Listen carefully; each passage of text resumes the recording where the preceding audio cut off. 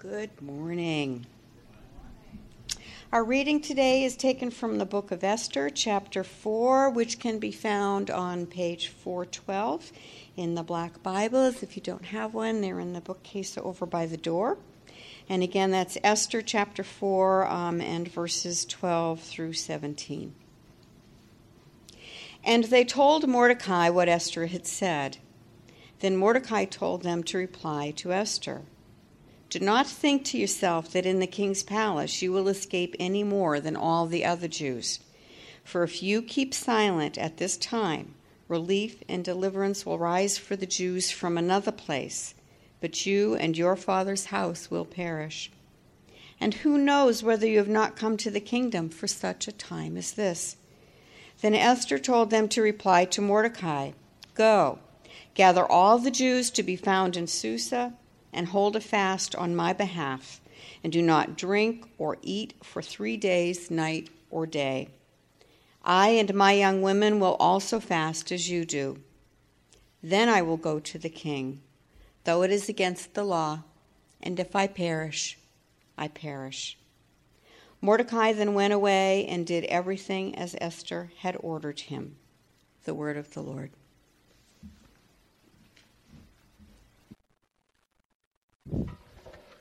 Good morning, everyone. It's good to be back here at Grace Point. And Ryan omitted one of the most important elements of an introduction when you're speaking in Andover, or North Andover, and that is that I'm a native Massachusetts person. I've never lived outside of Massachusetts, even though I do all this mission stuff. I'm from Arlington. I live in Lexington, so we moved like 7 miles. But I studied out west, UMass and Amherst.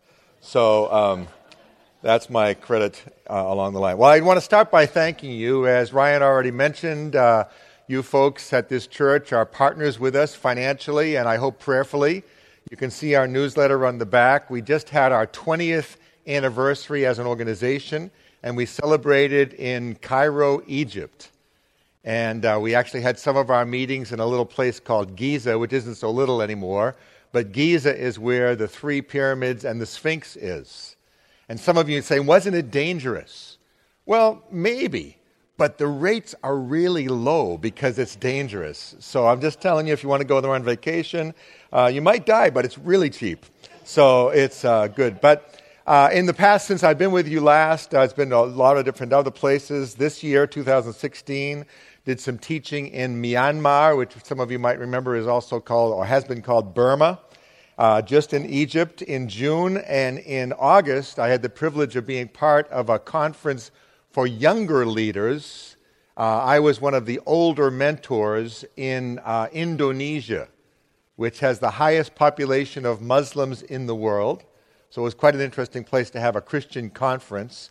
We had 1,000 younger leaders and 180 or so older leaders from 150 countries. And amazing, I'll sort of weave in some of the stories along the line there. And soon in October, I'll be off to Panama, Central America, and then later, right after Thanksgiving, I'm back to Nigeria, which has become really my second home with Development Associates. This week, though, I received in the mail the annual report from World Relief. I don't know if you know World Relief, but it's a Christian relief and development organization. Actually works very heavily in the United States with refugees and refugee resettlement. So they're the ones most active of any Christian group that I know of, working, for example, with helping Syrians resettle along the line, not just here, but in Europe as well. And as I was thumbing through it, I don't usually read annual reports. I look at pictures and then put it in the recycle bin. But it starts off, it says, for such a time as this, which is a quotation from the book of Esther. But in the reading of it, I caught another phrase that really struck me in terms of my life, your life, our lives together as the church, even our lives as Christians in this nation. And it says, as they're talking about relief and development for the poorest of the poor, it says, and here's the quotation, we stand in the moment between what is and what is possible. We stand in the moment between what is and what is possible. In other words, something is a reality. It's not what we want it to be. But we stand in that moment where a decision that we make could make a difference in terms of what's possible for that moment. And that's really why I'm here this morning, to encourage each of us to think about where we stand. Where has God put us in the moment between what is and what's possible? Between the moment of what's going on at our workplace or in our neighborhood or in our city or in our country and what's possible for our nation. See, the World Relief people were articulating their purpose behind everything they do is to basically take action and change the destiny of some people that were, in some respect, suffering, to bring hope, to bring the gospel, to bring relief. And that, in turn, gets us thinking about our own lives. What is our purpose? I do a lot of work, I mentioned, in Nigeria. And in Nigeria, almost always you'll hear at least one sermon on your destiny. And they love to use this word destiny. Now, destiny is not the same as fate. Destiny is a God-ordained purpose that you are uniquely made for. One author picked it up when he used this phrase. He says, there's a U-shaped hole in God's kingdom. Find it and fill it. Something you are uniquely created for. The Nigerians call it destiny. We tend to call it purpose. Rick Warren grabbed the basic theme over a decade ago when he wrote the best-selling book, Purpose-Driven Life. Subtitle, What on Earth Am I Here For? And I've noticed as I've traveled other books, there are actually some religious books on sale in airports. None of my books are on sale at airports, so I'm not endorsing these books, but I'm just telling you they're freely available, and obviously they're selling them at airports because they think people are going to pick them up. One is called The Life You've Always Wanted by John Ortberg. Another one, Joel Osteen, Your Best Life Now. And another one, Destiny, Step into Your Purpose by T.D. Jakes. Now again, I'm not endorsing these books. I'm just saying every human being ultimately is asking that question. What's the purpose of my life? Why am I here? What's my destiny? So today, as we think about even our role in God's greater world, represented by all these flags and many more countries beyond that, I want to introduce you to this woman of destiny, this woman Esther. She's beautiful, we know that from the scripture, but she's not rich. She's an orphan, but she rises above her disadvantaged past.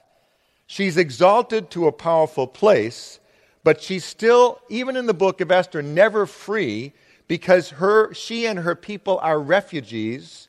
They're living in exile in another country called Persia, or as they call it today, Iran. They're exiles in a foreign land, even at the end of the book. She's not a hero and doesn't aspire to great things, but she rises up and ends up saving the Jewish people from a genocide. That flag at the very end with the Star of David wouldn't be there if Esther hadn't taken action. She's not a hero, but she saves her people. She's not instinctively courageous, but she overcomes her fears to fulfill God's purposes for her life. And an example for us. Now, I don't know if you've read the book of Esther. It's been a long time, I have to confess, since I read the whole book. It's only 10 chapters long, and actually is woven through like some sort of great novel or great movie. There's intrigue, there's deception. I was telling Ryan, I was putting some of our modern political characters in there. Because some of them are really, there's one guy who's so egotistical when people don't bow down to him, he wants to kill them and their whole ethnic group. I'm not saying who that is, but you can guess for yourself. And there's another defiant woman who just really wants to do her own thing. And I'm not saying who that is. You can guess for yourself.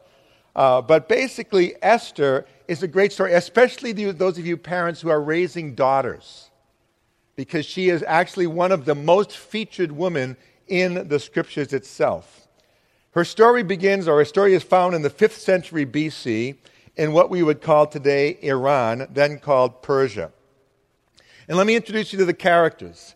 There's King Xerxes, also known sometimes as Ahasuerus, He's a powerful and self-promoting individual who sees his kingdom is so great. In the beginning of it, in chapter 1, he actually invites people to a 180-day celebration of his military might, followed by a 7-day feast. Now, if you've ever watched the videos about the current supreme leader, Kim Jong-un from North Korea, you know, they're always parading by all these missiles and everything. That's exactly what this guy was like. And he wants to show everybody how powerful he is, so he invites all these military leaders in. 180-day celebration. That's half a year just to celebrate. And then, at the end of it, he has this feast. And at the feast, we introduce ourselves to the second main person, Queen Vashti. And whatever she is, she's a stunner. She's amazingly beautiful. And he has adorned her with so much bling. You know what bling is? Like a lot of gold jewelry and stuff. You know, she looked like a rapper. And so she's got all this gold jewelry and all this stuff, and he wants to show her off to all of his military friends. And she says, no. So the king is so stunned by this that he actually consults his other leaders, his political advisors, and say, what are we going to do? If the word gets out about Vashti defying me, all the women in the land will disrespect us. And so the men are so insecure, they don't want the women to disrespect them. So what does the king do? He banishes Queen Vashti. She's never allowed in the king's presence again, and she's like fired as the queen. And then they go on a nationwide search, sort of America's Got Talent. They're looking for Persia's Got Beauty. And they go looking for this young, beautiful Jewish orphan Persian named Esther. She'd been raised by her cousin, older cousin Mordecai, who basically adopted her as his own daughter. And Mordecai, the Bible says, sat in the king's gate, meaning he's some sort of special advisor to Xerxes. We don't exactly know what, but he's close to the king. And Mordecai, when Esther's picked, she's Jewish, they're from the tribe of Benjamin, so one of the 12 tribes of Israel. And Mordecai says to Esther, when you come into the king's presence, don't tell him your ethnic background. Now, that's actually true in many parts of the world today. There's actually one of the debates is whether or not people should be allowed to stay as secret Christians. Because to identify themselves as Christians in places like Afghanistan means that as soon as you give your testimony, you're killed at the end of it. So they have to ask the question of, is it okay to stay secret? And she's staying secret about her ethnic identity. And while this is all happening, Mordecai, sitting in the courtyard, hears a plot from two of the king's attendants that they're going to kill the king and basically do a coup. Mordecai tells Esther, Esther tells the king, the two guys are captured and they're actually executed, and Mordecai gets written in the history books as having helped save the king's life, which will come back later in the book. Around the same time, there's this aspiring, self-centered, egotistical politician named Haman. And Haman is promoted to a place of great honor, what the Bible calls above all the princes. And when Mordecai refuses to bow down to Haman, Haman's promoted, and Mordecai basically says, what's up? You know, he doesn't want, everybody else is bowing down to him because he's like second to the king. Mordecai basically just gives it. And Haman is so upset about this, so upset that he's disrespected, that he decides he's not just going to get revenge on Mordecai, he's going to wipe out the Jewish people. And he constructs a plan for what we would call today a genocide.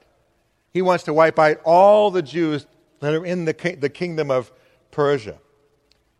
And Haman persuades King Xerxes to sign an edict to kill, quote, all of the Jews, young and old, women and little children, on a single day. Esther chapter 3, verse 13. And here's where we pick it up in Esther chapter 4. Mordecai learns of the genocidal plot. He goes and he starts fasting and praying. Esther hears that he's sitting in sackcloth and ashes, which is a great symbol in that culture of just total a total sense of discouragement and despair. But he can't come into the king's court because he's got this outfit on. So he hears about it, and he's sending these messages back and forth like the one you heard read for us. He explains the situation and pleads with Esther to go before the king and beg for her people's lives, verses 6 through 8 of chapter 4. But Esther reviews the rules. I don't know if you've had any encounters with political realities, but the higher you go up in politics or with kings or with rulers, the more protocol there is. Protocol is the way you have to behave. You don't just drop in. And Esther says, no one can drop in on the king.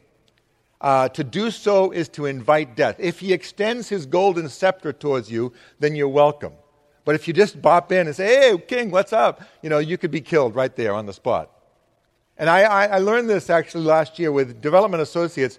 Most of the work we do with people who are, the pastors in rural areas, not necessarily the powerful. But one of our former graduates in Uganda, she was a very influential woman of dignity and respect, and she was accused in the media of doing something, and she let God defend her. She didn't defend herself. She came to the notice of the people in politics. She was later exonerated, and because of it, the First Lady of Uganda, that's the flag with the crane on it here, the First Lady of Uganda called her to be her special assistant. And the First Lady of Uganda is actually quite a devout Christian. And the First Lady of Uganda said she wanted to take our courses. So we had this special State House cohort. And last June, a year ago June, I had a chance to go teach in a class that included the First Lady of Uganda, several members of Parliament, and I was way beyond my pay grade, So before I get there, I'm actually going through protocol. Because I don't know any of this stuff. It's not my world. And, when the First Lady comes in, everybody stands. And you don't sit until she sits. And when she sits, you can sit. And then when you're done teaching, you sit. Me, I have to sit. And when she stands, everybody stands and we can leave together. And, I'm constantly like, I called up our CEO and I said to her, Jane, I said, we've gone through the first day of class. I have not yet created an international incident. She goes, I'm glad to hear that, but there's a long week ahead of you. So, but thankfully speaking, the protocol was a little bit looser because of our Christian camaraderie together. But needless to say, it was my first experience of what Esther's talking about here. Protocol. And Mordecai basically details the horrendous consequences of her inaction. In other words, if you don't act, Esther, here's what's going to happen. You and your family's people are going to be wiped out. Maybe God will deliver us another way, but listen, inaction basically means that you're dooming everybody else. She's afraid. She sees only the obstacles. But then Mordecai calls out her destiny. It was read for us, verse 14. Who knows whether you've come into the kingdom for such a time as this? It's what we might call a crossroads moment. It's when you realize that you don't understand how you got to where you are, but you realize God has you there for that moment, for that specific time. Now let me say a word of encouragement and also something that's a little bit challenging for all of us. Esther had to stay faithful, and she was faithful, and when the moment that God called her out, she did it. But a lot of the Christian life is just about faithfulness, isn't it? Is this an amen, church? Can I get an amen to that? It's just, how many of you are married more than 10 years? Can you even remember your wedding day? We get married and we think it's going to be like this. I was at a wedding, or was told about a wedding. They had fireworks at the wedding. Now, I know people 10 years married, they have fireworks, but that's a whole different story. But, it's not fireworks all the time. Amen? The Christian life is faithfulness. Following God, in Esther's case, is just faithfulness. And when God showed up, she was ready. But we'll learn more about that as we go. She hears Mordecai's plea, the crossroads moment. Who knows whether you've come into the kingdom for such a time as this? Esther requests prayer and fasting from her people, and she makes her decision, verse 16. I will go to the king, even though it's illegal. And if I perish, I perish. In other words, I don't belong to myself. My life is not mine. If you're a follower of Jesus Christ, you believe, or you should believe, that you've been purchased with a price, and you're not your own anymore. That's what Esther's saying. If I perish, I perish. A quick review of the rest of the story, and then we'll get to some application for ourselves. Esther does go into Xerxes' presence, uninvited. And he sees her, welcomes her, extends the scepter, so she's not killed. And then he says, what do you come here for? And she's very clever about it. She says, well, I'll tell you later. Let me come back, and I'll tell you later. But she asks to have a banquet with this political aspirant, Haman, the guy who has ordered the genocide against the Jews. And Haman is conspiring in the meantime to hang Mordecai on a specially built 70-foot-high gallows so that the whole city will see his shame, and Mordecai will be, put to shame in front of the people, and Haman will be, in a sense, exalted. At the same time, if you read the story, and it's like I said, it's like a novel with plots and subplots woven through. I encourage you to read it, even read it out loud as a family. And King Xerxes realizes at some point in this story that he hasn't appropriately honored Mordecai for saving his life from the assassination plot. So Haman doesn't know what's going on, but the king says, how can we honor a great man? Haman, so consumed with himself, thinks he's talking about me. He says, well, I think you should make him a nice coat. You should get him all this stuff. And then the king says, great, go give this to Mordecai. And Haman goes like a dog with his tail between his legs back to his house, all shamed out. And he finally shows up at the banquet with the king and the queen Esther, King Xerxes and King Esther, for a banquet. And Esther reveals the genocidal plot and basically calls for Haman's punishment. The king leaves the room. Haman is so afraid of being executed that he throws himself on Queen Esther begging. The king comes back in and thinks that the queen, he says, not only have you done this, you're molesting my wife now? And so Haman gets hanged on the gallows he had built for Mordecai. And Mordecai gets honored, and the Jews are saved. And I was going to say they live happily ever after, but if you know the history of the Jews, that's not true. But it's a huge celebration for them in a festival that you'll actually read in the book of Esther is called Purim. But the question I have for you and me, sorry for the long introduction, but it sets the context. What can we learn from Esther and Mordecai and this scripture that helps us understand God's purposes for us so that we can discover our destiny, our individual destiny, church destiny, even as Christians in an increasingly difficult country to be a Christian. It's interesting, there's an article this week that came out from Christianity Today asking, are Christians in the United States persecuted? Because we oftentimes think about the Christians in China as being persecuted, but we're not persecuted. They have a commentary from people in communist countries where the Christians are persecuted, and they basically say, well, we're persecuted, but you folks are like dying a slow death from cancer, as the erosion of your moral values of your society are basically disqualifying you, and you're going to find yourself eventually in a more hostile environment. If you want to learn about how to be Christians in a hostile environment, we need to be studying Christians in Western Europe, not necessarily Christians in California, because that's the way our country's going, and we need to brace ourselves for it, because it filters out the, shall we say, the Christianity light people. It helps us realize that indeed we are light in the midst of darkness. So what are the lessons for us? Let me give you 4. For each of us, in whatever circumstances we find ourselves, we need to remember that God is in control. The theological word is God is sovereign. God is not in heaven wringing his hands over the size of Donald Trump's hands. Okay? God is not in heaven being surprised every time a new email comes up from Hillary. He's not in heaven. He's in control of things. Now you might say, what? Why is he letting this happen? But if indeed you understand God's sovereignty, Esther understood it. Mordecai understood it. Who knows God's put you here for such a time as this? And if I perish, I perish. That's someone who's relinquished themselves to the understanding that God's in control. And when we understand that God is in control, it's a source of great peace. Because He's in control and I'm not. I look at these countries and people say to me, "Oh, I'm sorry, I can't keep up with everything going on around the world."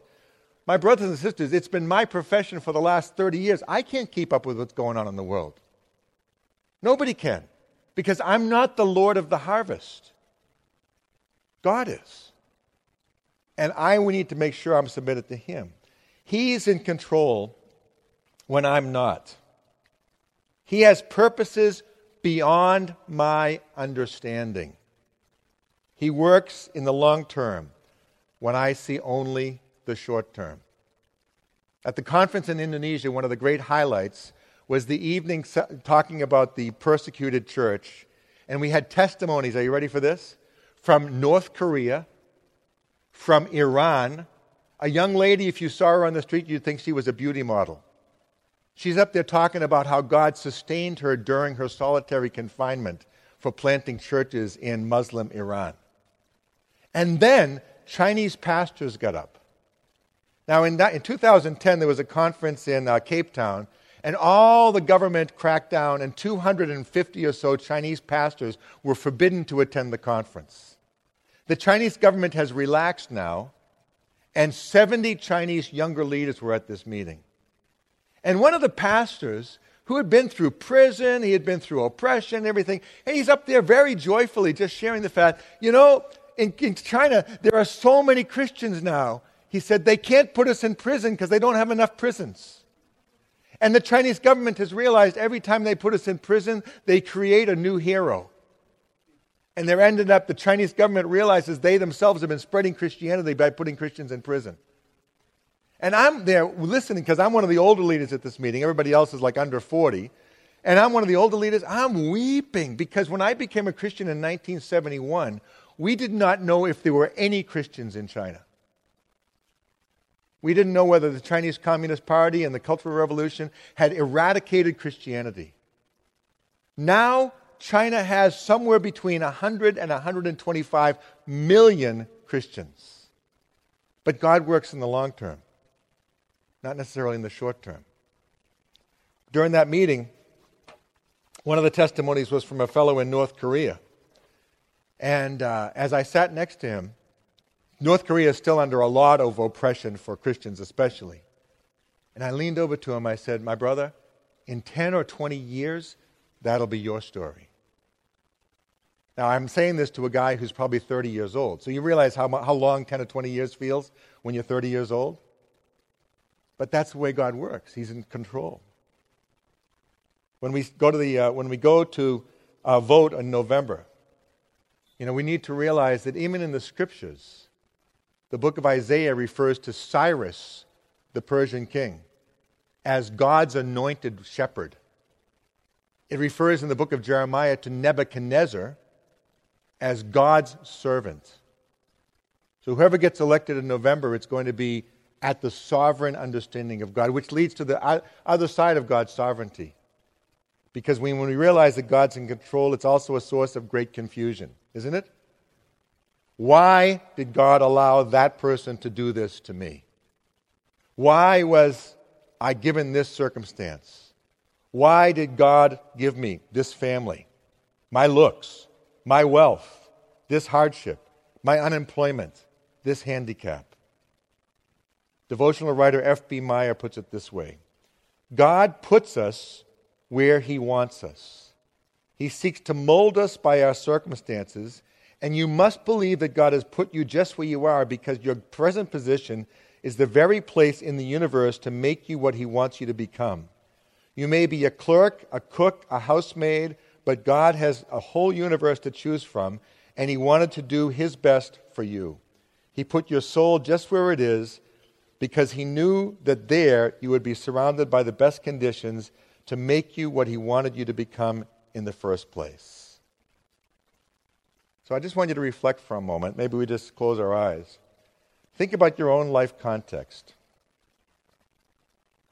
And pray, "Lord, I don't know why I'm here in this situation and what exactly You're doing. But here I am like Esther for such a time as this." Just take a moment and breathe that.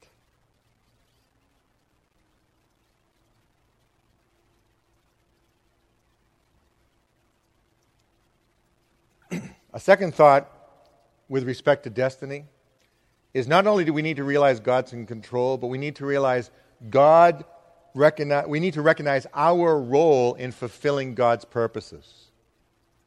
In other words, Esther had to make the decision to go into the king to achieve the purposes of saving the people of Israel. In other words, God wasn't doing it all by himself. It's an amazing thought that God works through us. Esther had to make the decision, rise up, go into the king's presence uninvited, and reconcile herself to the fact that if I perish, I perish. In other words, God has sovereignly limited himself to do his work in the world through you and me. You can't just pray and ask God to bless New England or Andover or Lawrence and not take any action. God works through his people. Or another way to say it is, our prayers have feet. We need to take action and pray. Vertically pray, horizontally action. Esther goes into the king's presence. The great writer Elizabeth Elliot says, next to the incarnation, which is God coming to earth, I know of no greater mystery than this, that the sovereign God of the universe should ordain my participation. You are in your workplace for such a time as this. You are in your neighborhood for such a time as this. You have your family for such a time as this. Now, it might seem boring to you and not nearly as exciting as Esther's story, but that's what faithfulness is about, isn't it? Sticking with it. Think for a moment. What is the work of God that he's put before you that requires your participation?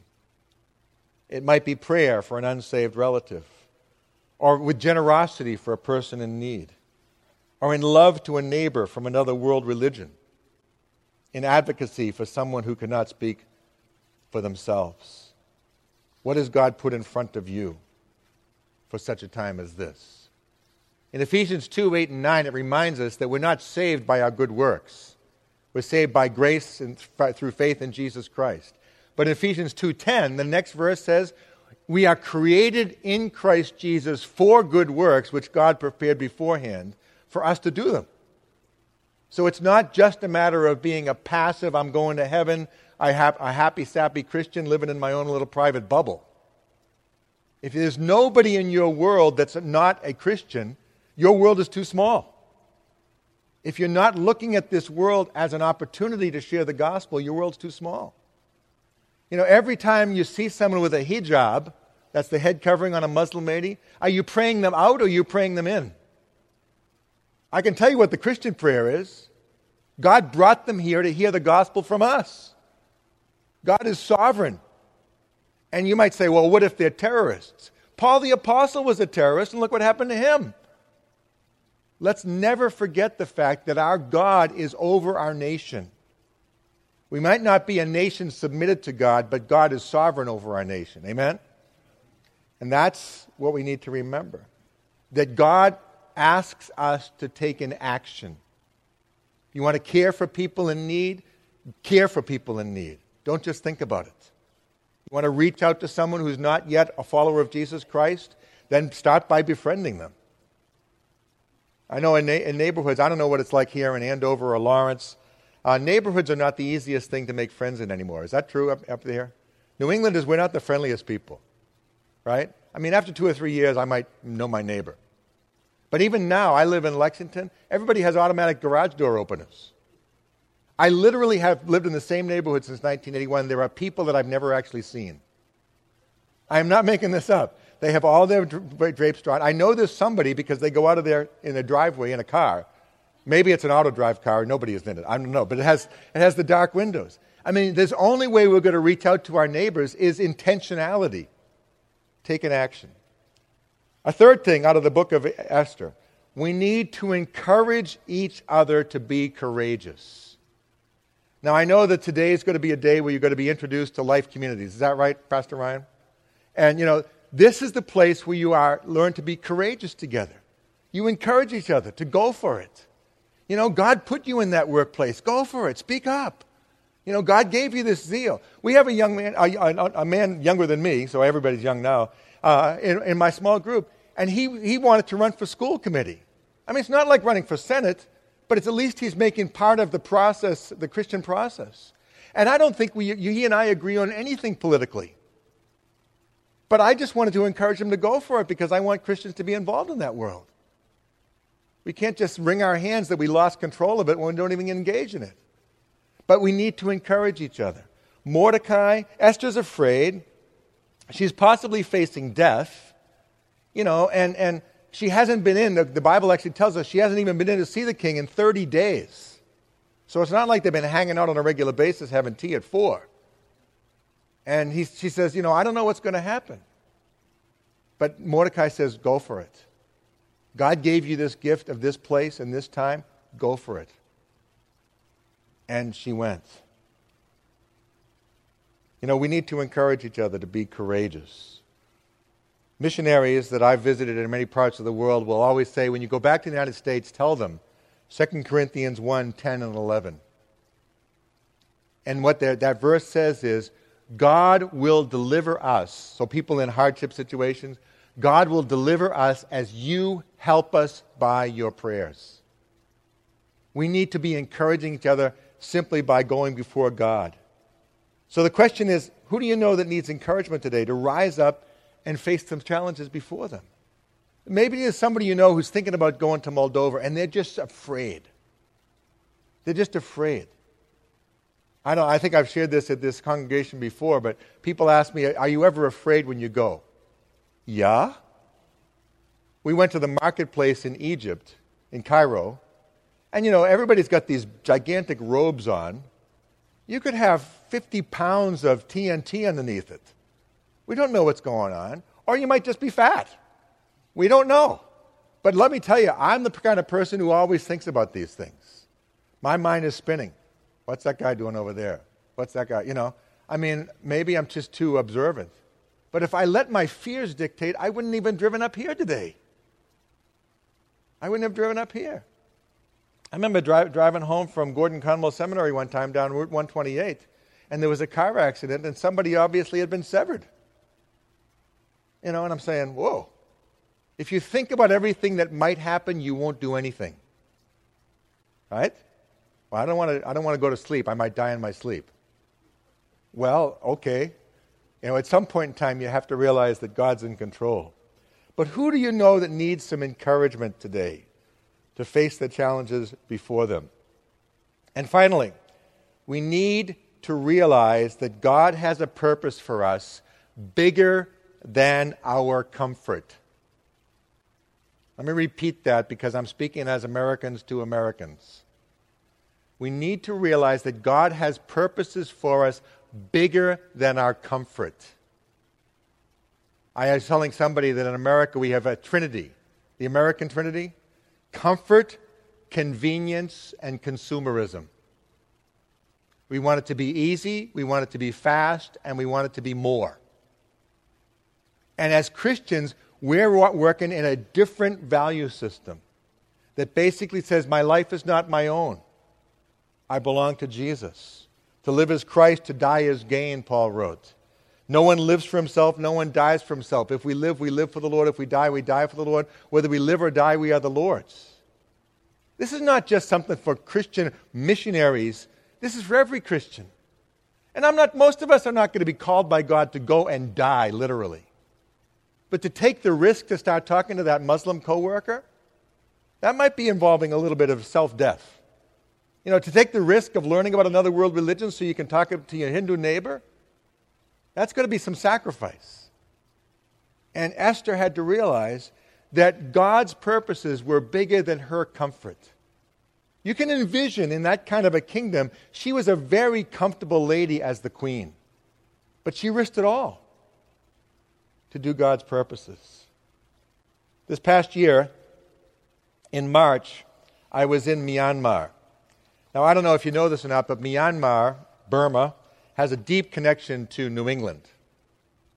The first North American white missionary left from Salem, Massachusetts, and ended up in Myanmar. He was the first Christian missionary to that Buddhist country, then called Burma. Anybody know his name? Adoniram Judson.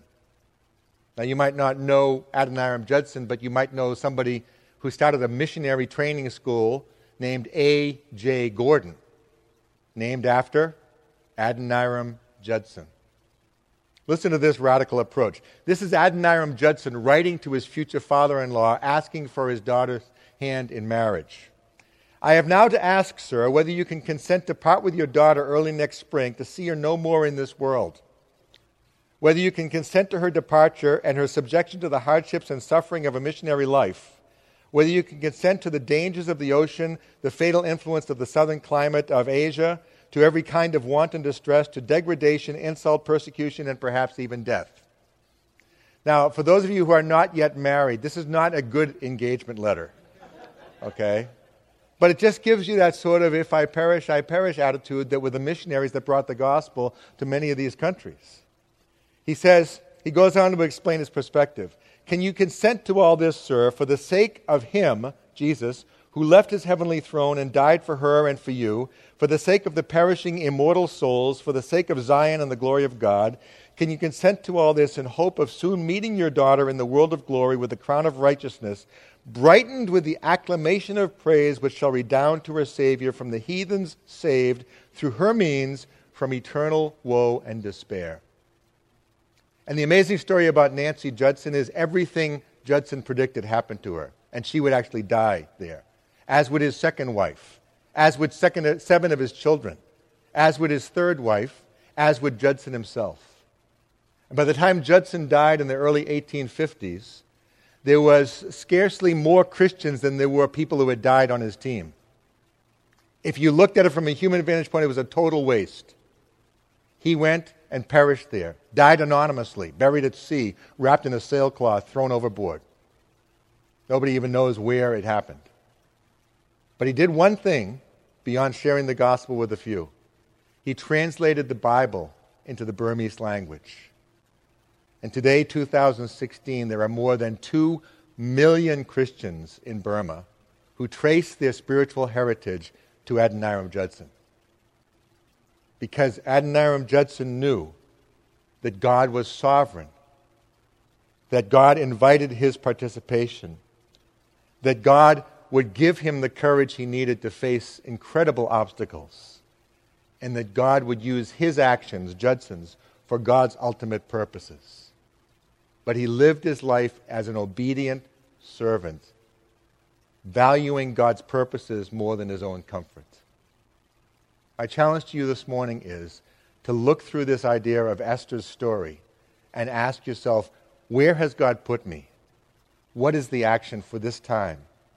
And am I willing to ask him for the courage to take action? Let's pray.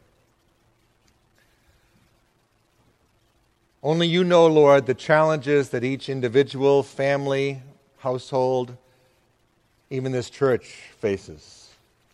I ask, Lord, that you would meet them where they are, that you would reassure them of your sovereign control, and that you would give them the courage, like Esther, to move forward in spite of the risks. In Jesus' name, amen.